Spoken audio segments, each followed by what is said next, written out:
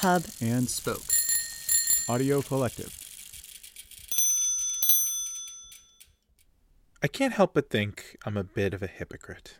You see, this episode is going to be about the movie Jaws, which means it can't help but be about how strangely relevant this now 45-year-old film has become to our current moment. Which means this also can't help but be in some ways an episode about how the world has been transformed by COVID. We won't spend too much time on it, I swear. We'll get to some New England history and tangents about relatively obscure 60s films very soon. But it would be weird to talk about Jaws right now without talking a bit about public health, government negligence, and, oh yeah, staying as far away from things that can kill you as possible, which just means giving up your beach holiday and staying inside. He says, having just been to Cape Cod for a beach holiday in the days leading up to July 4th. Literally the thing that Jaws is about. Here I am, infant son, making his first splishes and splashes in ocean water, wife holding the camera. Pat's trying out the water. And no matter how many precautions we've taken... Ooh, in the sand. And we're out there completely alone on this private beach. No one is anywhere near us. It does help to have a son who wakes you up hours before human people tend to like waking up. It certainly feels like we're part of the problem, which we are. I guess this is an episode about the problem more than it is about me. And we're talking about Jaws. We've all been talking about Jaws, memeing it, tweeting about the mayor and the crowded beaches, because it so perfectly nails the problem. Early on in the pandemic spread across the globe, in the days immediately after Tom Hanks announced he had COVID and it all became very real, it seemed like everyone was watching the Steven Soderbergh film Contagion as one, like we were all engaging in some sort of cathartic mass exorcism of the disease. And then something weird happened. As the months passed and it became clear that the enduring story of 2020 wouldn't be one of vectors and vaccines, but one about all the ways that public safety and economic concerns butt heads in a time of crisis, the discourse got a bit less literal, and Jaws seemed to eclipse Contagion as the movie people were most likely to use to interpret our moment. Which makes sense. Jaws is a film about a supposedly simple solution to people dying that gets more complicated than it needs to be. The assailant is a shark. Well, okay, that's easy. Don't go in the water. The shark can't get us up here. The solution is so simple that Chief Brody comes up with it immediately, as soon as he's told there's been a shark attack by the coroner. Where do we keep the beach closed signs? We never had any. No? Which is why it's so aggravating when more people die. It's obviously not as straightforward as that for COVID-19, for all sorts of socioeconomic reasons that make it so that many can't afford to not be put in harm's way. But zoomed out from a local scale in Jaws to a global scale for our real, very scary predicament, the math still largely holds when it comes to flattening the curve and saving lives. Don't go where the danger is, stay inside, take serious precautions if you have to venture out, and the monster can't get us. We've been shouting the same thing at our TVs this summer when we're watching the news that we've been shouting at them when we're watching Jaws for decades. Don't go to the beach! You don't need to! Stay home! And when people still go, and remember I took a beach holiday in July, so 0 legs to stand on, we shout, "Close them! Why won't you close them?"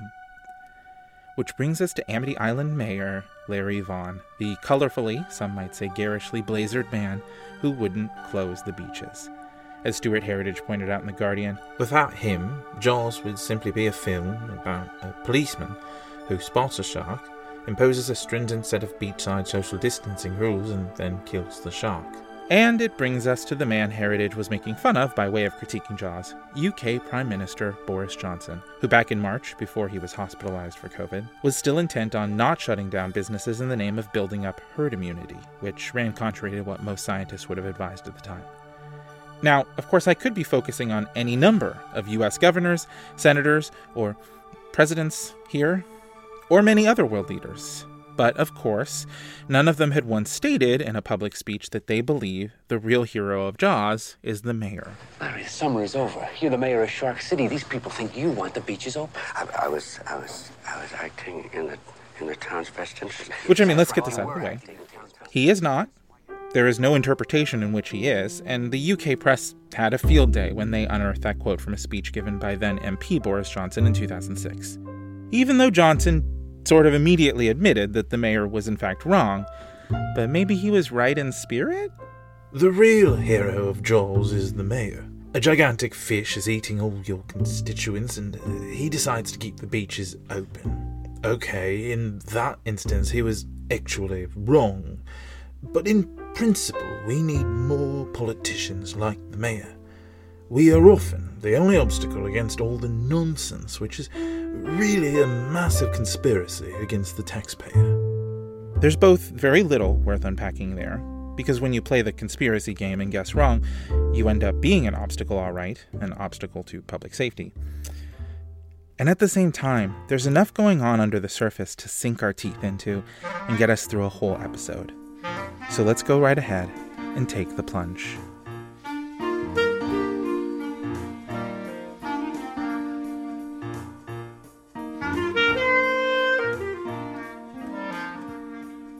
This is Iconography, and I'm Charles Gustine, your guide on this tour of icons, real and imagined. So yeah, I've been away for a while. It's been a few months. How have you all been doing? Not great? Yeah. Let me tell you about what I've been doing since you last heard from me. I've been working from home, a lot of time with an infant cradled in one arm. We've been cooking a lot more, and we're up at 4 a.m. a lot. We have the occasional Zoom or Portal call with family and friends. That's pretty much it. Oh, and I have been watching a whole hell of a lot of movies. Not new movies, obviously, since most of those have been delayed. No, dozens upon dozens of old movies on the Criterion Channel that I'd never seen before. What I am about to say is not an ad for Criterion Channel, in that Criterion is in no way expecting me to say anything nice about their streaming service and doesn't care if I do. But I do want to tell you that my sanity is brought to you by the Criterion Channel. The movie offerings on there have gotten me through many a bleary-eyed morning bottle feeding. As a bonus, I'll tell you what my top 5 favorite Criterion Channel discoveries have been at the end of the episode. I haven't been completely faithful. I took a little time off from Criterion to watch Jaws, revisiting the movie for the first time in 15 years or so. I wanted to see if there might be an episode lurking somewhere in those waters, so I rented Jaws on June 20th, its 45th birthday. 45 years after its then rare wide opening on 464 screens that raked in a then record opening weekend of 7 mil. And I can say, having taken meticulous notes and undertaken a fair amount of research, that yes, all those people in 1975 were right. Jaws is very, very good. I can try to put that in some perspective because I've been absolutely inundated with so many Stone Cold classics over the past few months. Even with all the masterworks that I've encountered from luminaries like Truffaut and Godard, Hawks and Wyler, Scorsese and Lynch, I think Jaws is easily the best film I've watched this summer. It's real good. You probably don't need me to tell you that. I'm sure you've heard the Gospel of Jaws somewhere before, especially in its anniversary year. Maybe that's presumptuous, though. Let's take a moment to recap the path Jaws took on its way to becoming a cultural milestone. Before it became Hollywood's first summer blockbuster in 1975, Jaws was a best-selling novel in 1974. So, barely before. Written by first-time novelist Peter Benchley, Jaws was one of those books with a strong enough conceit, Great White Shark terrorizes beachgoers in a resort community, that it inspired a feeding frenzy for the movie rights before the book was even published. In spite of the fact that it was written by a completely untested author, Jaws was set to become a Universal picture before the story of Chief Brody, Matt Hooper the oceanographer, and the surly shark hunter Quint had even made its way to the public to be market-tested. The film was handed to a similarly unproven director, Steven Spielberg, in the last moments where he would ever be able to be called unproven. Already attached to direct Jaws for over 8 months when the novel was published in February of 1974, Spielberg was 27, a wonderkind who had been interning on the Universal lot since he was a teenager, and who had already directed a whole bunch of television, including a TV movie, Duel, that had caught the eyes of producers Richard D. Zanuck and David Brown. Jaws would become their second collaboration together after Sugarland Express, which would be coming out in 1 month, March 30th, 1974. Risky bets, all of them, and they all paid off, including the then rare wide-release strategy. Jaws became the highest-grossing film of all time, a title it held for 2 years, until Spielberg's buddy George Lucas knocked him from his perch with Star Wars. Jaws was more than a phenomenon. It was a cultural juggernaut. Jaws needs no introduction, film historian Peter Biskin wrote in the immediate wake of the summer of Jaws. It is now 6 months since it was unleashed on an unsuspecting public, and it is still consuming more money than its eponym gobbles down human dinners. In the first 10 days of exhibition, it broke the box office of Godfather 1, taking in an estimated $21 million. Audiences see it, return, and return again to be thrilled by the 25-foot shark, the great marine garbage disposal that eats its way through the imaginary beach colony of Amity, Long Island. About that last bit. Amity had indeed been a Long Island enclave in Peter Benchley's novel, and Biskind carries that over to his analysis of the film, which is interesting because, as we will thoroughly dissect in this episode of Iconography, Spielberg makes it fairly clear that Amity Island is in Massachusetts, hanging out off the southern coast within ferrying distance of sister islands Nantucket and Martha's Vineyard, which is where the film was shot. Jaws, the movie, is broken pretty cleanly into 2 parts. The first half on Amity Island, as the shark picks off swimmers. The second part out on Quint's boat, the Orca, as our ragtag team of heroes tries to track and kill the Great White. The Orca sets out from Amity at pretty much the midpoint of the movie, and, well, it never returns. So too will this consideration of Jaws as a New England icon be broken cleanly into 2 episodes. The first, interpreting Amity Island as a stand-in for Martha's Vineyard, and the second, interpreting Quint as a modern Ahab figure. I do have to confess that after I revisited Jaws, I did have to ask myself if there was really an iconography episode here, let alone 2. Sure, the film is iconic, and it takes place in New England, more on that soon, but what could I possibly say about Jaws that hasn't already been dissected and meticulously cataloged like the tiger shark Hooper and Brody cut into after Alex Kintner's death? I didn't want to do another thing about how the production was a mess and Bruce the mechanical shark didn't work and they were making things up as they went along to finish the damn thing, and lo and behold, it turned out great. There are literally entire podcasts about that story. I didn't want to be the latest in a long line of people to wade into how Jaws impacted the real world, with the masses thinking twice about setting foot in the water, and with sharks coming more prominently into the public consciousness, which has not worked out well for sharks. Though they did get a week on TV, which is a nice consolation prize, I guess. And yeah, I didn't want to do an episode straight up confirming what a lot of people much cleverer than I am have already noted, that the parallels between what Peter Benchley and Steven Spielberg envisioned back in the mid-70s and what we're living through today in this horrible, horrible summer of 2020 are startling. I think I got most of that out of my system earlier. So knowing I wasn't going to focus on those things, I needed to find something that gave me that familiar itch that tells me I need to dive deeper. So as I'm browsing the Wikipedia page, I'm basic, I start with the Wikipedia page, I noticed this one line about how they settled on Martha's Vineyard as a stand-in for Amity Island from one of the film's producers, David Brown. And it intrigues me just enough that I follow the footnote trail to see the full quote in a book called Movie Moguls Speak. We went all over the country to find the right spot. We needed a vacation area that was lower middle class enough so that an appearance of a shark would destroy the tourist business. In Southampton, they would pay you to have a shark keep the tourists out, so that was not going to be the spot. We searched eastern Long Island and found it was too grand, so we settled on Martha's Vineyard. Seems like a pretty innocuous sentiment. Location scouting. Sometimes things work, sometimes they don't. But I just read and reread that going, am I missing something? Lower middle class? But this went against the things I thought I knew about Martha's Vineyard, without having been there or really ever given it too much thought. Namely, that it was a rich person's playground, an island cram-jammed with summering millionaires. That's pretty much the only thing I knew about it. Had Martha's Vineyard changed that much since the 70s when they scouted it as a location for Jaws? Or had that aspect actually not changed, and there was this entire side of Martha's Vineyard that just doesn't get talked about? What could Jaws tell me about this misunderstood aspect of the vineyard? And could learning a bit more about Martha's Vineyard teach me something about Jaws? All of those answers and more on this episode of Iconography. Part 1. Amity, as you know, means friendship. Jaws opens, famously, on a beach at dawn, with 2 shaggy-haired college kids, Chrissy and Tom, making eyes at each other rather than paying attention to everyone else around the bonfire. They run over the dunes to the shore, Chrissy shedding her clothes as she passes the wobbly sand fence. Where are we going? Swimming! And what happens next is the stuff of legend. Skinny dipping at sunrise. Something stalking below. A struggle. And then silence. A buoy bobbing a few hundred yards from the shore. So far, we could be anywhere, really. The Carolinas, California maybe, Jersey Shore, Long Island. Yeah. So, confession time.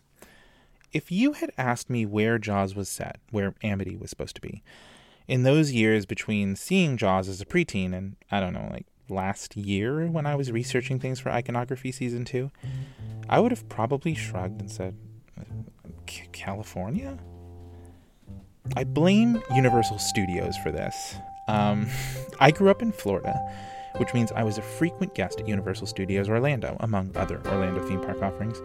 And at Universal, the part of the park that was furthest from the entrance was called San Francisco/Amity on the park maps.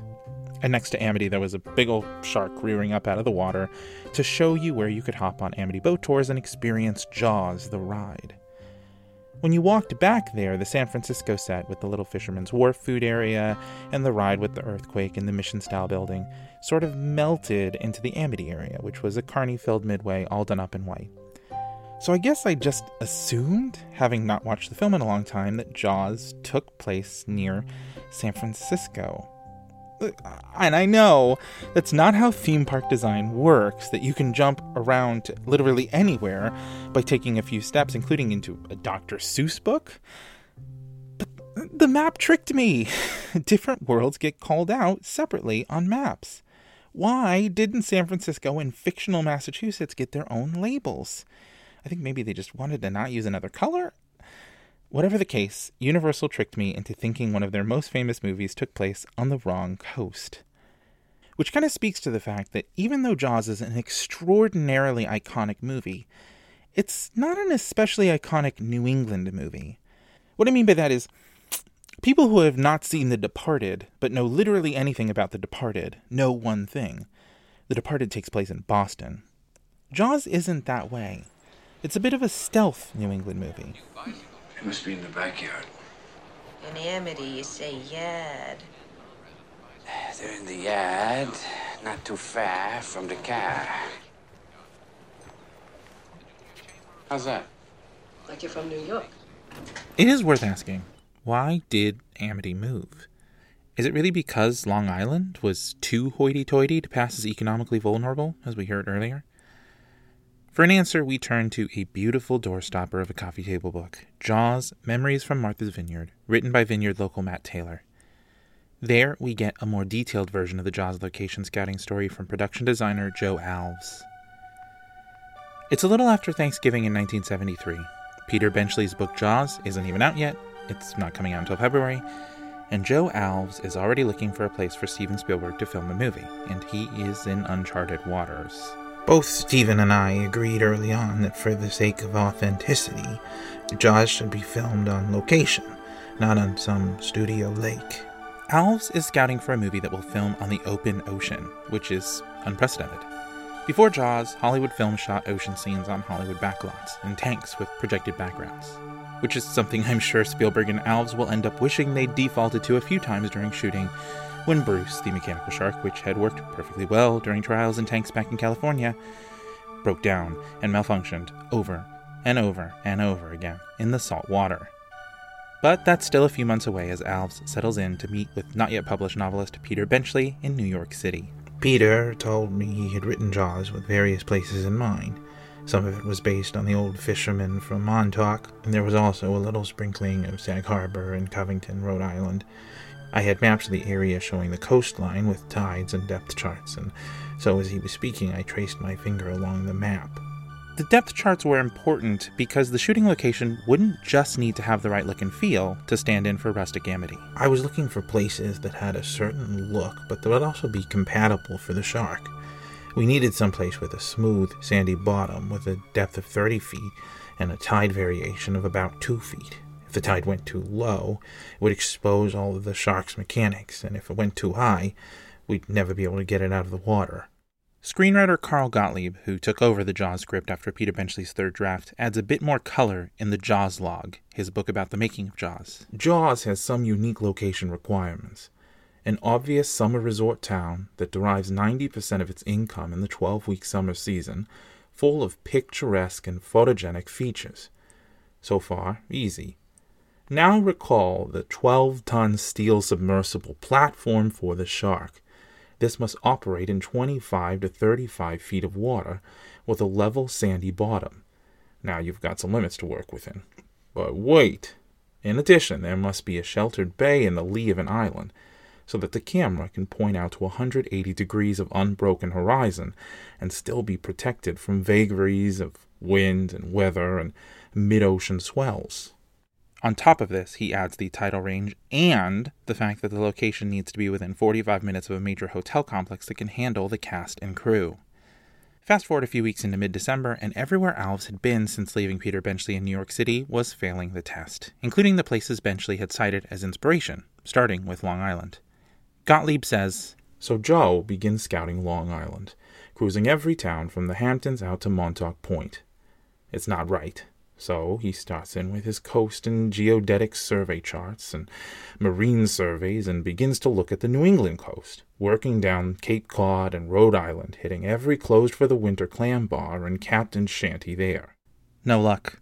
It wasn't necessarily because they were too tony to pass as lower middle class, but because the tidal range was way too wide, and the ocean bottom was rocky and uneven all across New England. No go for a mechanical shark.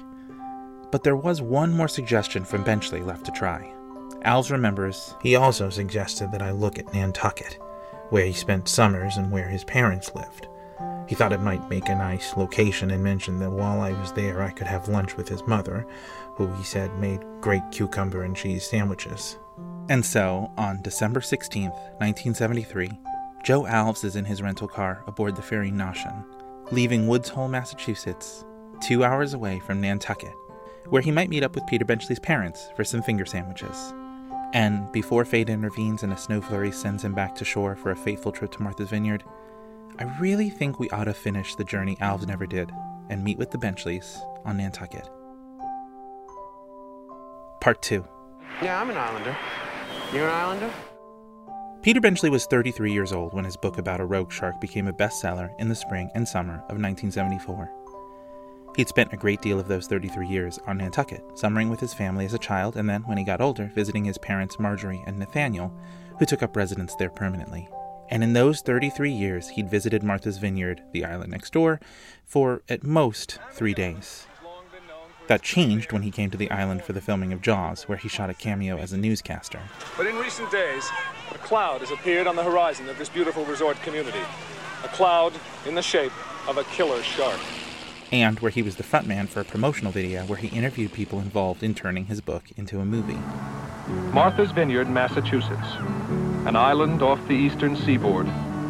Beautiful, picturesque, and about to be disguised as the fictional town of Amity. There was something nicely ironic about making the film on Martha's Vineyard. I grew up on a neighboring island, Nantucket, where I first encountered sharks. We used to fish for swordfish, but they were rare, and we caught sharks instead. Benchley hadn't been nearly as willing to equate the two islands when Joe Alves had asked him if he should visit Martha's Vineyard as well as Nantucket as part of his location scouting trip for Jaws. I asked Peter what he knew about Martha's Vineyard. He said that I probably wouldn't find anything of interest over there, but he had never been. Apparently locals from one island don't ever go to the other, which I thought was amazing. Apparently this isn't that uncommon. In 2007, Martha's Vineyard magazine ran an article about the phenomenon, observing that travel between the two islands is pretty much limited to when the high school football teams play each other.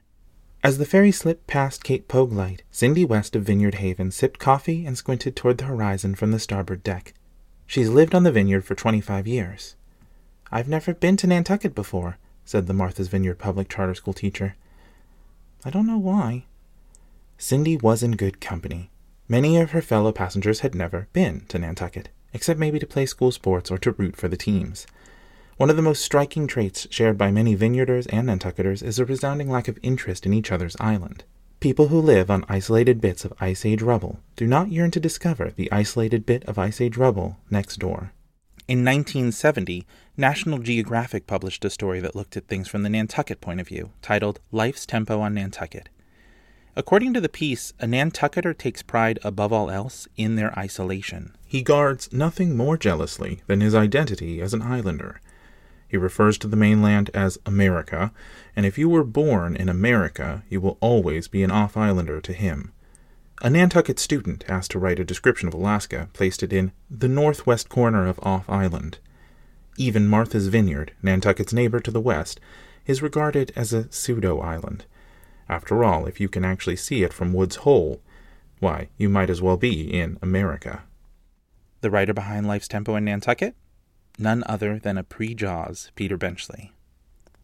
And so we come to it. Islander and off-islander, a dichotomy familiar to fans of Jaws because the people of Amity keep bringing it up, making it clear that they see our heroes, Chief Brody and Matt Hooper, as outsiders. Interlopers? Possibly agitators? There are no islanders. None of them are from the island. It's just a big bother.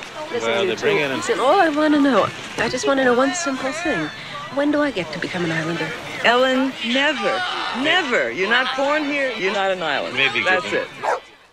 To Ellen Brody's frustration, the Brodys will never be islanders. Never. That's it. This isn't an invention of the Jaws screenplay. In his National Geographic piece about Nantucket, Benchley relays one amusing story he hears from a nonagenarian woman about an old friend of hers. He was brought here by his parents when he was 3 months old, but whenever he saw his name in the paper, it was always prefaced by the words off-islander. He wasn't about to take that treatment without a fight, so he did a little research into the newspaper editor's family and found just the weapon he needed. He saw that the editor's wife had left the island to have her first child. Complications were feared, so she went to a mainland hospital and came back the next week. Well, I tell you, when that editor learned that someone might spill the beans about his son's true place of birth, he never again called my friend an off-islander. On my rewatch of Jaws, I was struck by how much this push and pull between being from the island and being from the mainland permeates the story. Not just the atmosphere, but the plot. Almost from the word go, Chief Brody is getting asked if he's an islander by the college kid who reports Chrissy is missing. You folks were born here, right? Yeah, I'm an islander. They moved off when my dad retired. You're an islander? The kid is an islander because he was born on the island, even though both he and his parents have left. Brody is not, even though he lives on the island and serves as its chief of police. Interestingly, this never comes up in Benchley's book. At least the idea of islanders and off-islanders never does. Because the novel takes place in a community that swells with visitors and part-time residents in the summer, there is definitely an aspect of being from Amity and not from Amity. In the novel, Brody is actually a local, and his wife is a one-time summerer who has settled down and has an affair with fellow outsider Matt Hooper as a way to remember her old life. There's a lot that was cut from the book, including the mafia controlling the mayor. And look, the point is, in the book, the divides are much more class-based, and the film, by moving the action to an island that you can only reach by ferry, adds a profound sense of isolation and, accordingly, a very Nantucket-like sense of insularity to the way that Amity Island operates. Honestly, Brody seems to be pretty relieved to be policing an island where the worst crimes are the crimes against fashion committed by the mayor. Listen, Chief, be careful, will you? In this town? Hey. At one point, drunk on wine and facing his fear of water head-on, Brody opens up to Hooper about why he came to Amity in the first place. I'm telling you, the crime rate in New York will kill you. There's so many problems, you never feel like you're accomplishing anything. Violence, rip-offs, muggings, kids can't leave the house, you gotta walk them to school. But in Amity, one man can make a difference. In 25 years, there's never been a shooting or a murder in this town. No kidding. You want a pretzel? And yet, you also definitely get a sense that Brody can't believe how petty the concerns of the islanders are, how removed they are from the real world. You get that sense because Spielberg gives it to you, as he does in the famous shot where Brody tries to keep an eye on the water after the mayor's asked him to keep the shark attack quiet. And a town councilman gets up in his face to talk about barking cats. Hey, Marty, I know you got a lot of problems down. And cinematographer Bill Butler uses a split diopter lens to split our focus, like Chief Brody's focus is split. One eye is intently watching the ocean. The other is on this guy right up in our face. And we see both equally clearly. which is disorienting. The obvious thing to do here as a director would be to turn this guy's complaints into Charlie Brown, wah, wah, wah, wah, wah, and put him out of focus to show we don't care what he's saying. But instead, Spielberg makes us reckon with the fact that Brody has to worry about a shark and deal with this Islander nonsense at the same time. Which, I mean, the Islander nonsense is really funny. Brody comes into his office after they find Chrissy's body, and it's just a deluge of trivial stuff. Calls about that karate school. It seems that the 9-year-olds from the school have been karateing the picket fences. Chief Brody's office, the medical inspector. And he leaves police headquarters after he gets the coroner's report, and there's more, just this avalanche of banal complaints. There's a damn truck with New Hampshire plates on it smack in front of my store. Just have him fill out the form. Just fill it out. Hey, look at the kids kissing my fence. 8 and 9-year-olds. Hey, glasses. Yeah, glasses. Hey, look at this. They did it with that big hand. Okay, I promise. Here's what I jotted down when I was watching this scene back in June. Karateing the picket fences. Interesting contrast to the Russians were coming. Maybe someone out there knows where I'm going with this. More likely 0% of you do, so let's go on this journey together. I promised a tangent about a relatively obscure 60s film at the top of the episode, and I promise it will be a fulfilling one.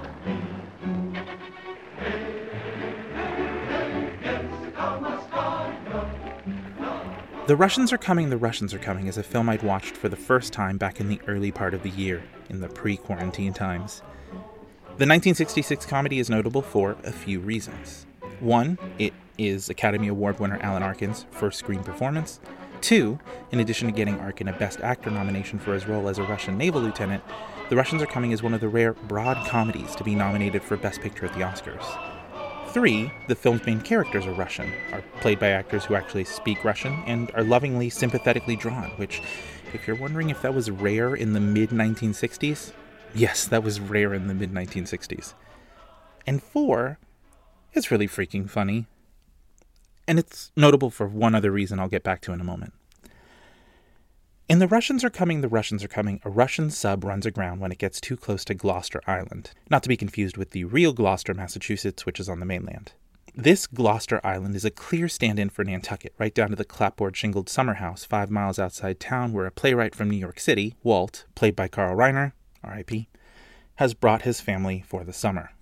The small band of Russians who are sent ashore to procure a boat that can get the sub unstuck run into the vacationing family. Ask them if they're Russian! Peter, be quiet.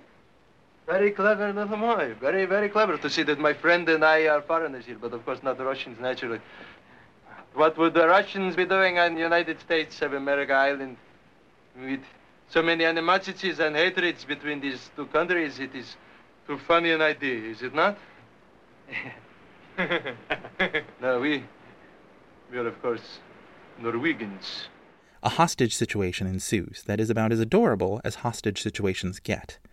And this begins a very long day for Walt Whitaker, who tries to tell everyone in town what's really going on, but can't get a word in edgewise. He's not from Gloucester Island. What does he know anyway? Say, aren't you that Whitaker fella from out there at Duckhead Point? My brother was out to your house this last month cleaning out that clogged drain of yours. Yeah, well, look, but I want to report that 9 Russian sailors came to my house. You mean their Navy's landing, too? Uh-huh. Oh, my God. Listen, fellas. The Russians sneak into town, gag the old postmistress, Muriel Everett, and they mount her chair on the wall, apologize sincerely in Russian, and take her car. But not before she gets the word out about Russians on the island. Call Chief Maddox. The Russians have landed. They're here. Do you hear? The Russians in West Village. And I'm being attacked. The local police force on Gloucester Island appears to have never had to deal with any crime more severe than vandalism. This is the kind of town where Muriel Everett's history with the police department involves reporting a peeping Tom, which turned out to be a horse. As calls go out to the chief's deputies, they all flail frantically for guns they've probably never had to take out of their drawers. Oscar Maxwell speaking. Chief Maddox wants you down at the station right away and bring your gun. That's an order. Bring my gun? Gun? Well, what's happening? I mean, what's going on? Russian? Russian parachutists. Muriel Everett reported that Russian parachutists... Russian parachutists on Gloucester Island? But in spite of the novelty, the police chief keeps a level head. Should I call the Coast Guard? No, Alice, nobody. Just let's find out what's going on first, huh? If there is something going on before we start spreading around a lot of alarms. Okay, Chief. Which is good because wild rumors spread about an invasion, about the Russians taking the airport. And they've landed out there. Russians? Holy jumping! They must be coming in at the airport. It's the only way. A gaggle of war vets get out their weapons and form a militia. So many hijinks ensue. There's people all over the streets already. They're running around, yelling, screaming. That's right, Chief. Some of them even got guns. If we can just keep this thing quiet. Quiet. Look, Ed Spooner. He's carrying a .22. There's Joe Mansell. He's got a shotgun. It's a delightful movie, and it pairs really delightfully with Jaws. In both films, a threat emerges from the deep, surfacing at a beautiful remote beach at sunrise, and whips the people of an isolated island community into a panic. The chief of police tries in vain to maintain order, but the islanders want to handle things in their own way, motoring around in mobs, guns half-cocked. The image of a floating militia in Jaws tossing dynamite haphazardly into the water is not dissimilar from the roving band of veterans on the hunt for Russians. Oh, and when it comes to islanders and off-islanders, anyone who isn't from the island is kept at an arm's length. I don't think one of you are familiar with our problems. I think that I am familiar with the fact that you are going to ignore this particular problem until it swims up and bites you on the ass. Of course, the films differ in how panic in the face of an external threat manifests. In The Russians Are Coming, the people of Gloucester Island, as the doubly acclaimed title implies, dramatically overreact to a group of stranded and very sweet Russian sailors sneaking around the island. While in Jaws, the people of Amity Island dramatically underreact to a deadly but thoroughly solvable problem, which makes the problem much worse. But watch back to back, the two films act as intriguing variations on a theme: the push and pull between islanders and off-islanders in a time of crisis. So that's why I scrawled something about The Russians Are Coming while I was revisiting Jaws. It was kind of a note to self, in case there was any value in bringing up the earlier comedy in the episode. I just thought they were interesting touchpoints, both these crypto Cape Cod capers from around the same time that had a similar comedic take on New England resort island life. I didn't think it would go much of anywhere, honestly. Clearly, since I just told you a bunch about the movie, it went somewhere. So where? So a few days after watching Jaws, I'm mindlessly clicking around Jaws-related pages on my phone before bedtime, and I get intrigued by a sentence about Peter Benchley's father, the one who lives on Nantucket and whose wife makes incredible cucumber and cream cheese sandwiches. It says he was a writer. Interesting, I think. I wonder if Nathaniel Benchley's written anything I've heard of. As it turns out, Peter Benchley was the scion of a notable literary dynasty that dated back to his grandfather, Nathaniel's father, Robert Benchley. A third Benchley has a whale of a novel, is how People magazine introduced Peter to the world in a profile that came hot on the heels of the release of the novel Jaws in April 1974. The piece opened by noting that Peter, who was tall, slender, and movie star handsome, with eyes like the deep blue sea, did not inherit the resemblance to a benevolent sea lion which distinguished his famous grandfather, humorist Robert Benchley, and which, slightly refined, was bestowed on Peter's father, writer Nathaniel Benchley.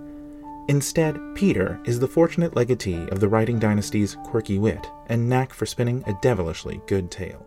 Robert had been one of the core members of the famed Algonquin Round Table in 1920s New York, along with fellow wits like Dorothy Parker and Harold Ross. He even went on to have a notable, and notably unlikely, career in Hollywood, a beloved big-screen star during the last decade of his life. I'd actually seen Robert Benchley and loved him in a movie I caught on the Criterion Channel, You'll Never Get Rich, starring Fred Astaire and Rita Hayworth, not realizing until months later who he was related to. Nathaniel Benchley, on the other hand, had been a prolific writer but had not written anything that I'd heard of. There was one title in Nathaniel's bibliography that did really excite me, though. The Off-Islanders. Well, okay, if the father of the guy who wrote Jaws wrote a novel called The Off-Islanders, I needed to find out more about that. So I did. Tell me if this plot summary sounds familiar. A Russian sub runs aground on a Cape Cod island towards the end of the summer season, and hilarity ensues. So yes, that's the other notable thing about The Russians Are Coming, It's based on a book written by the father of the guy who wrote Jaws, which for most people is probably just a really nerdy bit of trivia, but it really struck me as profound. So these films actually are related. They are tied by blood, one based on the work of the father, one based on the work of the son. Both works are reflecting on a shared lifetime of summers on Nantucket, of being off-islanders living among, but a little apart from, this totally unique islander culture. And as much as they both were transformed for the screen, and they both were changed a lot as they were adapted, that shared history shines through enough that someone watching both movies without knowing about the shared ancestry can intuit that it's there. There is one significant difference between the two films that it's worth mentioning. The Russians Are Coming may be explicitly set in New England, but it was shot primarily in Mendocino, California. One of those Northern California beachside communities that appears in movies all the time, but pretty much never gets to play itself. Actually, it's often been asked to play the part of a New England coastal hamlet, not just in the Nantucket-inspired Russians Are Coming, but also in Nantucket-set Summer of 42, horror films The Dunwich Horror and Cujo, and most famously in the mystery series Murder, She Wrote, where it stood in for Cabot Cove, Maine. As we know, Jaws would be different. The aim was to film it in a town that could easily stand in for a northeastern resort community that depended on an influx of summer people because it already was one.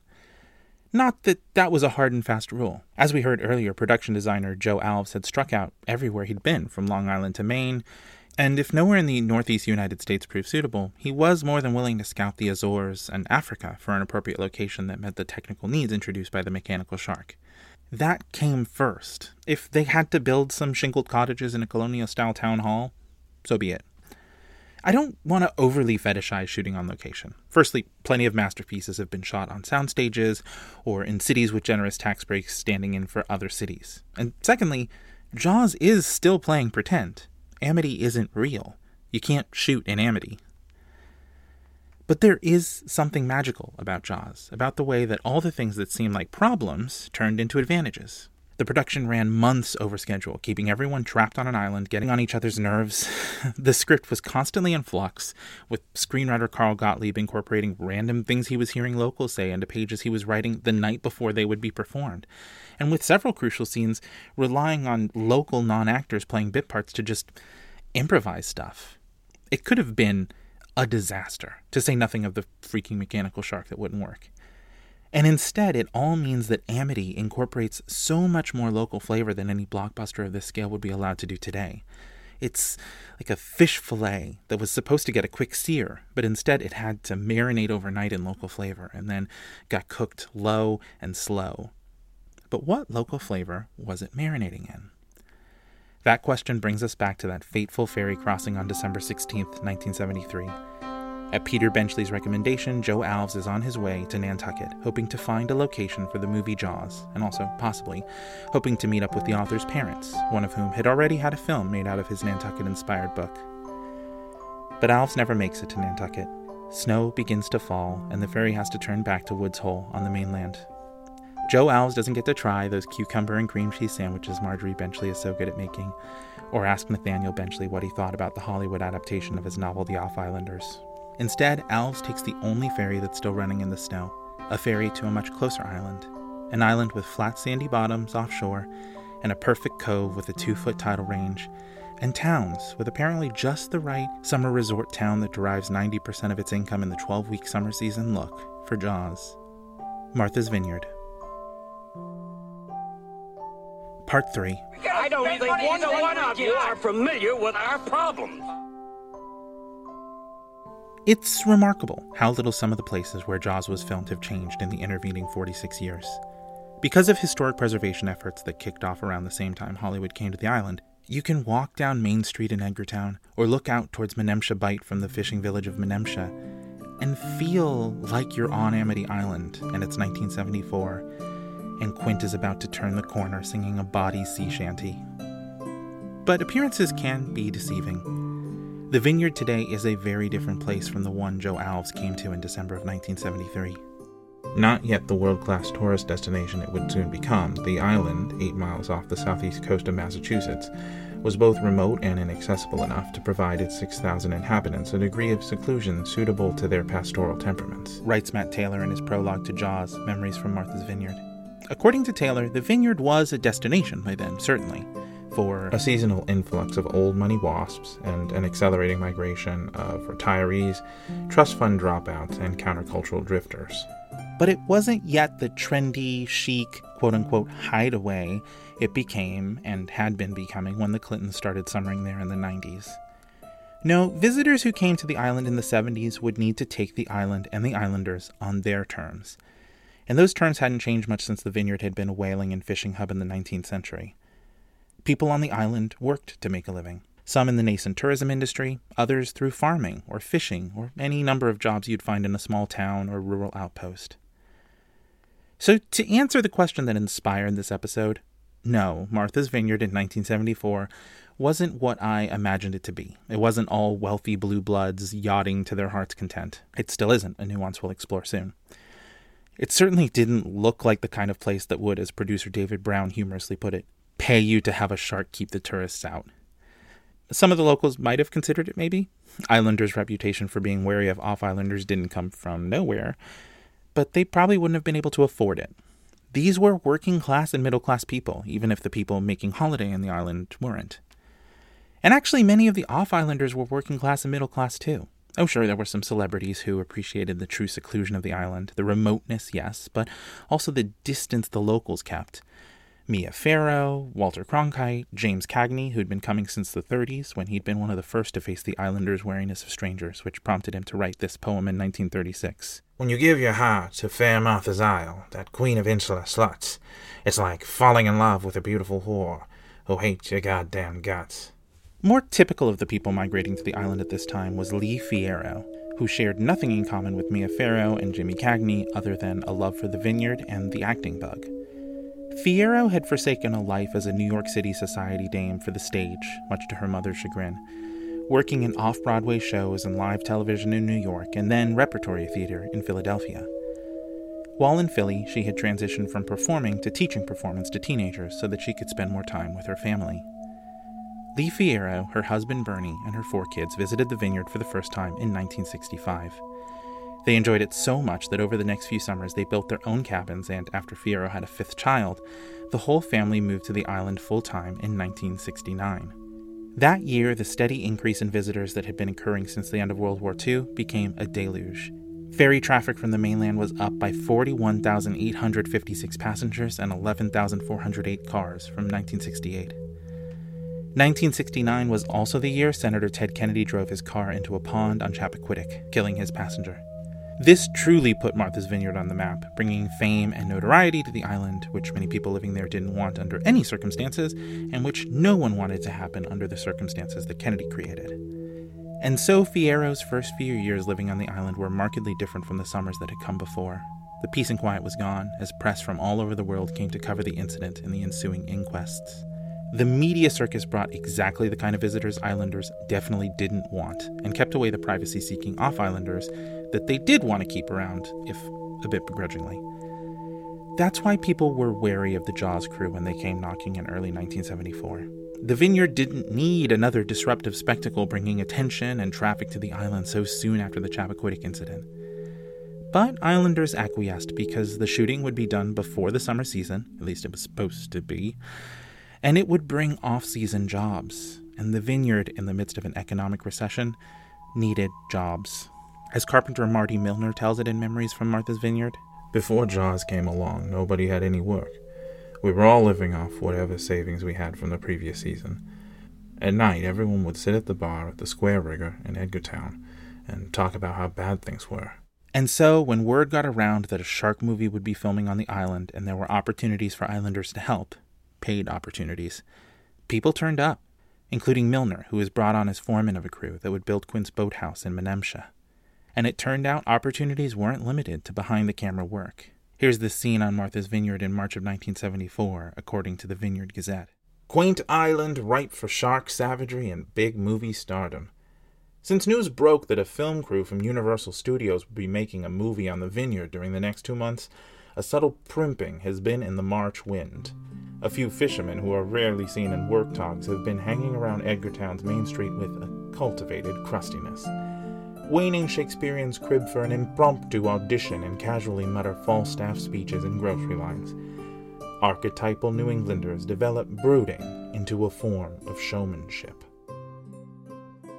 Lee Fierro was there in the theater on June 20th, 1970, the first time Jaws played on Martha's Vineyard. At the premiere in Oak Bluffs, you couldn't hear anything for the first half of the movie, she recounted in Jaws, Memories from Martha's Vineyard, because everyone in the theater was pointing to their friends on the screen.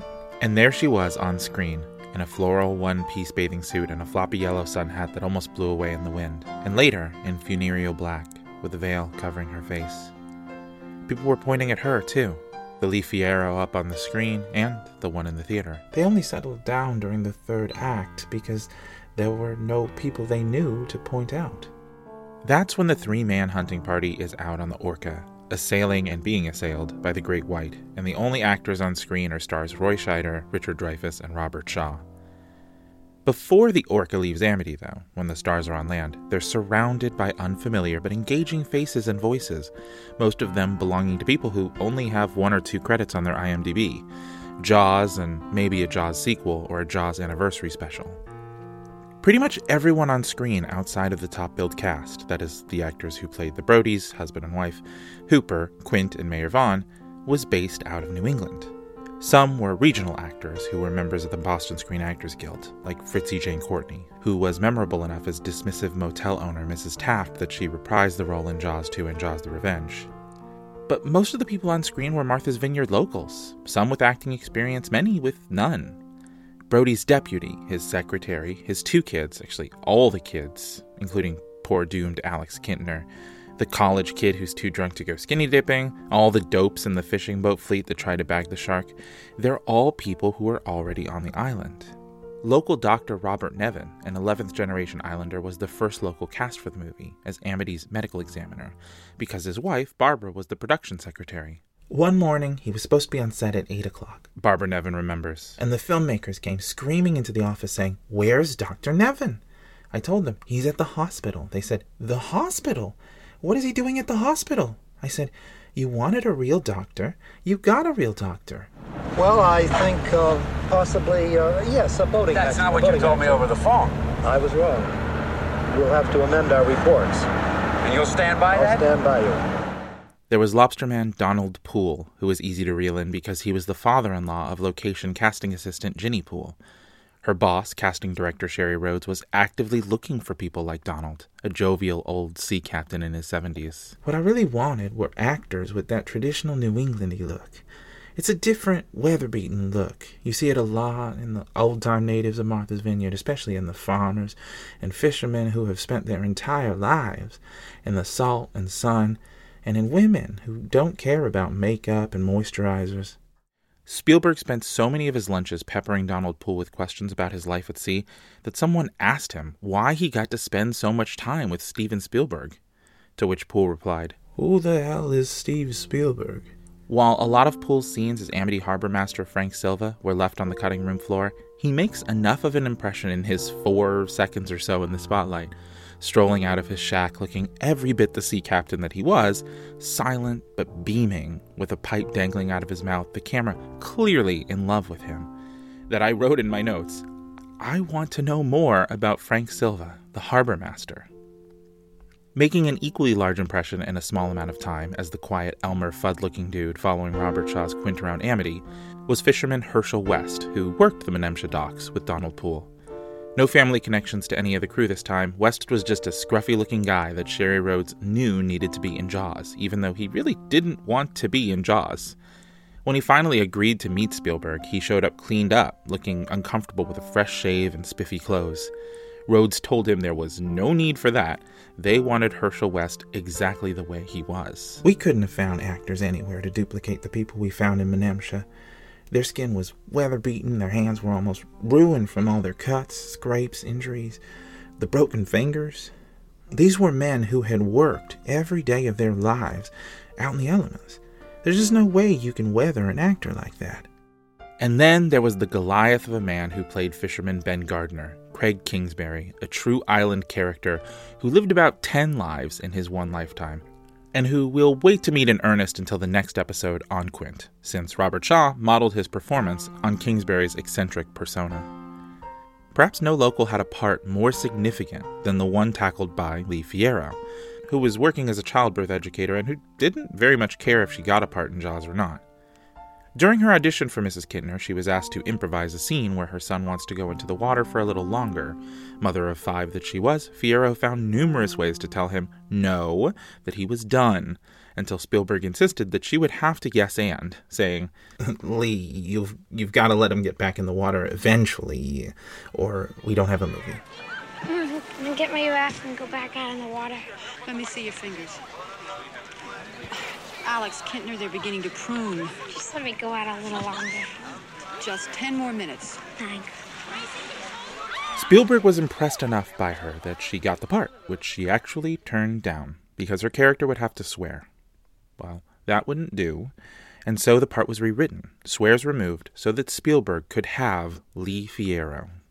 In Memories on Martha's Vineyard, Jaws production executive Bill Gilmore marvels, "We really stuck our necks out by casting so many locals, especially for parts like Mrs. Kintner. Normally, given the importance of her scenes to the story and the dramatics of the character, we would have brought an actor in from Los Angeles or New York. But Steven favored casting as many island people as possible, and they really did a terrific job." Fierro is a particular standout. She's a 3-scene wonder, a low-key presence who carries much of the film's pathos and tragedy, potential energy that is unleashed in one slap to our hero's face. Chief Brody? Yes? When Mrs. Kintner strikes Martin Brody, it stops the film's slap-happy momentum dead in its tracks. Her funeral attire a reminder that the stakes aren't a reward or a profitable 4th of July weekend. The stakes are people's lives. My boy is dead. Her cutting admonishment of the police chief recontextualizes what we've seen. I wanted you to know that. Framing Brody as, to this point in the action, compassionate, but complicit. I'm sorry, Martin. She's wrong. No, she's not. It's a turning point in the film, and it was a turning point in Fierro's life. For as much as she'd been nonchalant about getting back into acting and about participating in Jaws, she took to both enthusiastically for the ensuing decades. She became artistic director of the Island Theater Workshop, writing scripts, composing music, directing, inspiring a love for the theater in generations of young islanders. She was beloved on the island, and not just because of Jaws, really hardly because of Jaws at all. Although whenever the Vineyard became Amity again, as it did in 1987 for Jaws the Revenge, as it did for Jaws Fest gatherings in 2005 and 2012, Fierro was ready to be Mrs. Kintner again. People didn't just want her autograph, no, they would ask Lee Fierro to reenact that slap, to slap them, and she would oblige. When Lee Fierro moved off island in 2017 to an assisted living facility closer to her children in Ohio, hundreds of people gathered for her farewell party, a cross-section of people she'd met and touched and slapped, across 48 years living on Martha's Vineyard. The island had changed a great deal in those 48 years, even if the buildings in the town centers hadn't. The days of buying an affordable lot, building some cabins, and moving the family to the island were over. Martha's Vineyard, like neighboring island Nantucket, has been afflicted by a housing crisis for decades. As the second home market has exploded, people who live on the island year-round have found it harder to live affordably on the Vineyard. A 2013 housing needs assessment found that the weekly wage on Martha's Vineyard was 71% of the Massachusetts state average. The median price of a home, around 54% higher than the state average. This is squeezing out the islander culture that seemed to draw Steven Spielberg to the Vineyard. The main street and the fishing village, they could be recreated on a backlot. But he couldn't find a Donald Poole or a Herschel West anywhere but Menemsha. And as important as the influx of summer people is to islanders, the ever-increasing cost of living that accompanies their ever-increasing enthusiasm for the Vineyard's charms is forcing the next generation of Donald Pooles, of Herschel Wests and Craig Kingsburys, Doc Nevins and Lee Fierros, off the island and onto the mainland. Somewhat counterintuitively, the pandemic seems to be exacerbating this divide. What isn't surprising is that ferry traffic to the island slowing, businesses being forced to close, and jobs disappearing has negatively impacted incomes for wage-earning islanders. What is surprising, but actually not surprising at all if you think about it for a moment, is that the already unfathomably expensive housing market is exploding as people with means who are going to be staying indoors for a while buy additional homes on the Vineyard to increase the amount of indoors they have. The price per square foot in Chilmark, which borders the village of Menemsha, has gone up 30.6% from last year. Of course, we need to remind ourselves that the housing crisis is not the most important cost brought on by the pandemic. This is a public health crisis, first and foremost, and it's costing us people's lives, including the life of Lee Fierro, who passed in April 2020 at 91 years old in her assisted living facility in Ohio from complications caused by COVID. This was in the early days of the Jaws' pandemic movie discourse, when people were passing around quotes from the mayor of Amity and Hooper and Mrs. Kintner as a way of thinking about the response to COVID, which I can't help but think played some role in the decision of outlets like Variety, Entertainment Weekly, and USA Today to pick up the news of her death. And it's interesting to see the contrast between obituaries run by those publications and the local Martha's Vineyard papers. For the Island publications, Jaws was one small chapter in a long life filled with music and drama and laughter and love. For the mainland and mainstream publications, The Slap was the story. A life zoomed in on one moment in front of the cameras in 1974, the 40-some-odd years on either side, a bit blurry and out of focus. Which, I get it, but it feels weird to condense such a long, beautiful life down to 3 scenes and 1 monologue. But I mean, if you're going to be remembered for 1 monologue, let it be this one. I just found out that a girl got killed here last week. And you knew it. You knew there was a shark out there. You knew it was dangerous. But you let people go swimming anyway. You knew all those things. But still, my boy is dead now. And there's nothing you can do about it.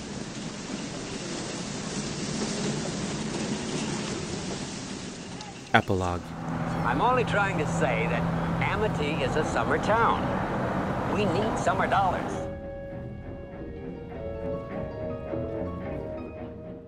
One of the most bracing moments in Jaws comes right after the death of Alex Kintner. After the shark fin, after the little boy is lifted up into the air in a geyser of blood and the panic. After Lee Fierro, as Mrs. Kintner holds down her sun hat and shouts, "Alex!" We see the deflated yellow raft wash up on shore, with a wave sweeping over it, the water tinged red. And then, with that visual seared in our brains, we hear this.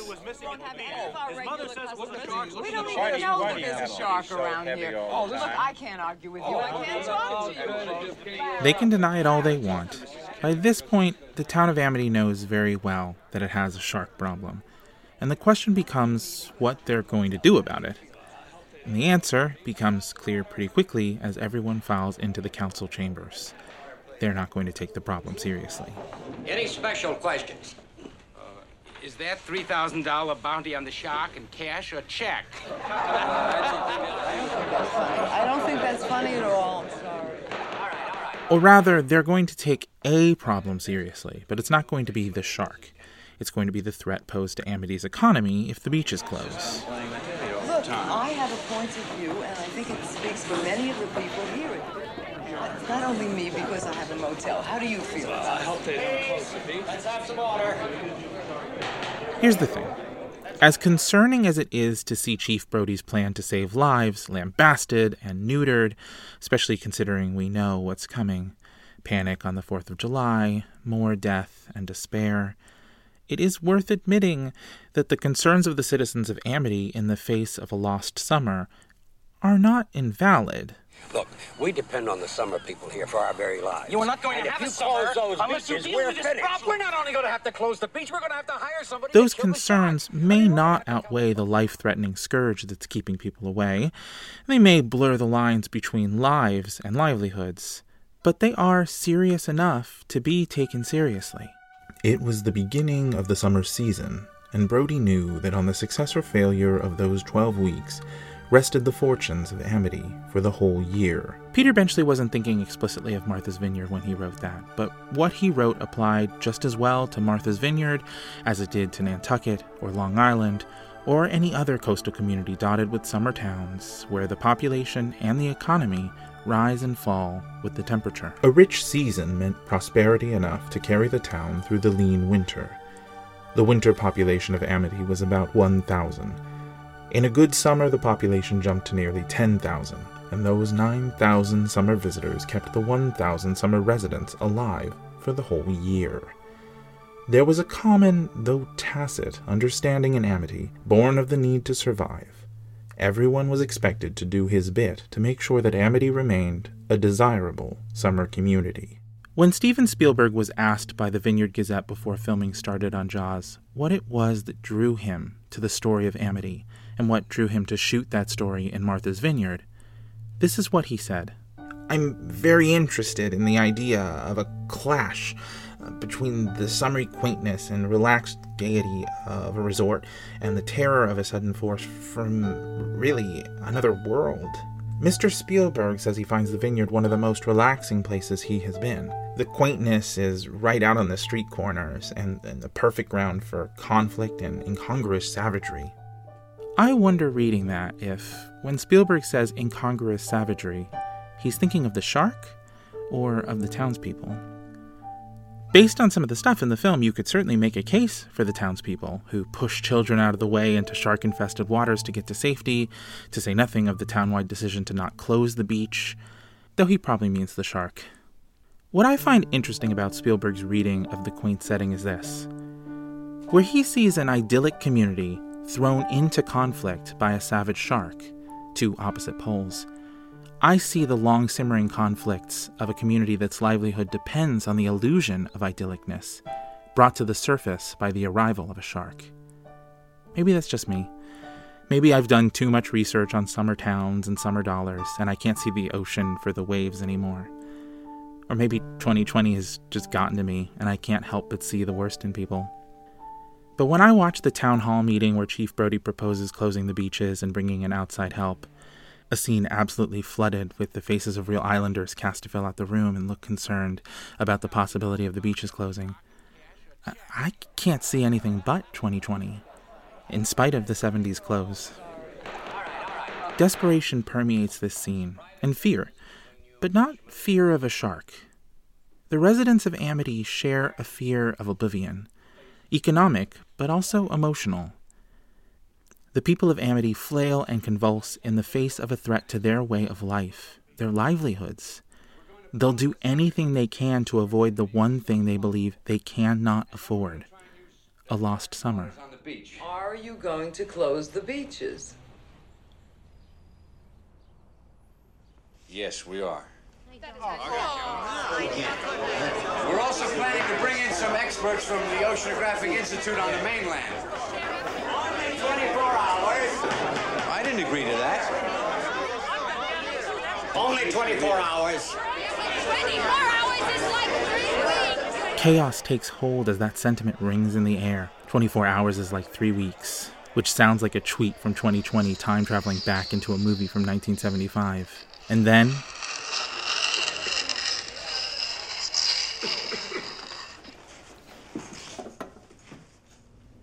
You all know me. Know how I earn a living. I'll catch this bird for you, but it ain't gonna be easy. Bad fish. Not like going down the pond chasing bluegills or tommycocks. the shark hunter appears, a stark contrast to the cartoon shark eating the cartoon boy on the chalkboard behind him. Here is someone who will take the problem seriously. And we gotta do it quick. That'll bring back the tourists. That'll put all your businesses on a paying basis. But it's not gonna be pleasant. I value my neck a lot more than $3,000, Chief. I'll find him for 3, but I'll catch him and kill him for 10. And you gotta make up your minds. You wanna stay alive and ante up? You wanna play it cheap? Be on welfare the whole winter. It seemed like these people would do anything to avoid a lost summer, but they're not ready to pay this price. $10,000 for me by myself. Not yet. They will, though. Next episode on Iconography, we're going shark hunting with Mr. Quint. Thank you very much, Mr. Quint. We'll take it under advisement. Mr. Mayor, Chief, ladies and gentlemen.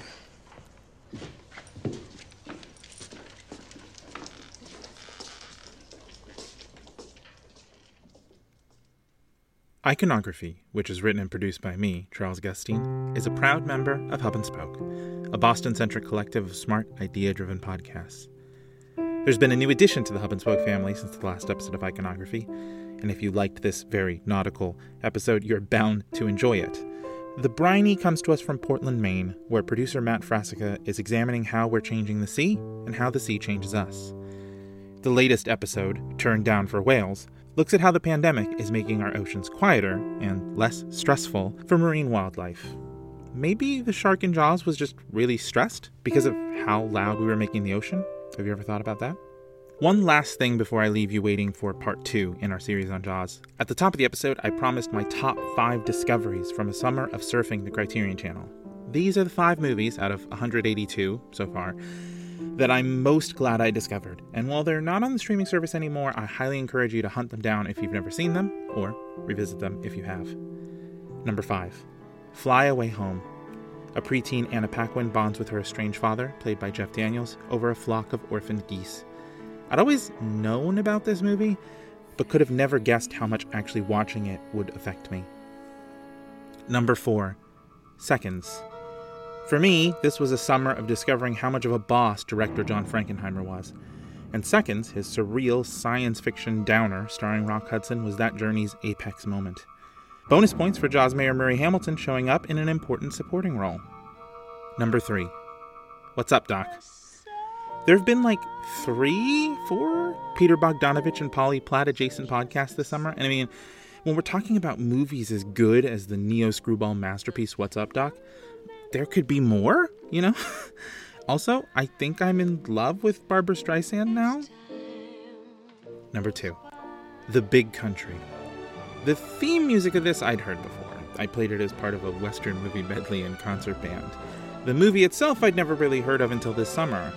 And now I want to tell everyone about this movie, about Gregory Peck's placid calm and Burl Ives' ornery honor. And finally, number 1, Local Hero. A gentle comedy about a Texas oil man who gets fish out of water in a remote Scotland village. He's trying to persuade the townspeople to sell, but the townspeople are already 10 steps ahead of him. I'm not sure any movie has ever been more beautiful, both cinematically and emotionally. It immediately became one of my all-time favorite films. Alright, if you check any of those films out and you like them, I think you're actually obligated to leave Iconography a good review on iTunes. Sorry, I think it's actually in the terms and conditions. Man, we should really read those more carefully. But seriously, if you want to talk about those films, or of course, talk about Jaws, you can hit me up at IconographyPod on Twitter or at IconographyPodcast on Instagram. Looking forward to hearing from you, and the next time you hear from me, I'll be ready to deploy a spot-on imitation of Quint. I hope. The Hiroshima bomb. Yeah, still needs work.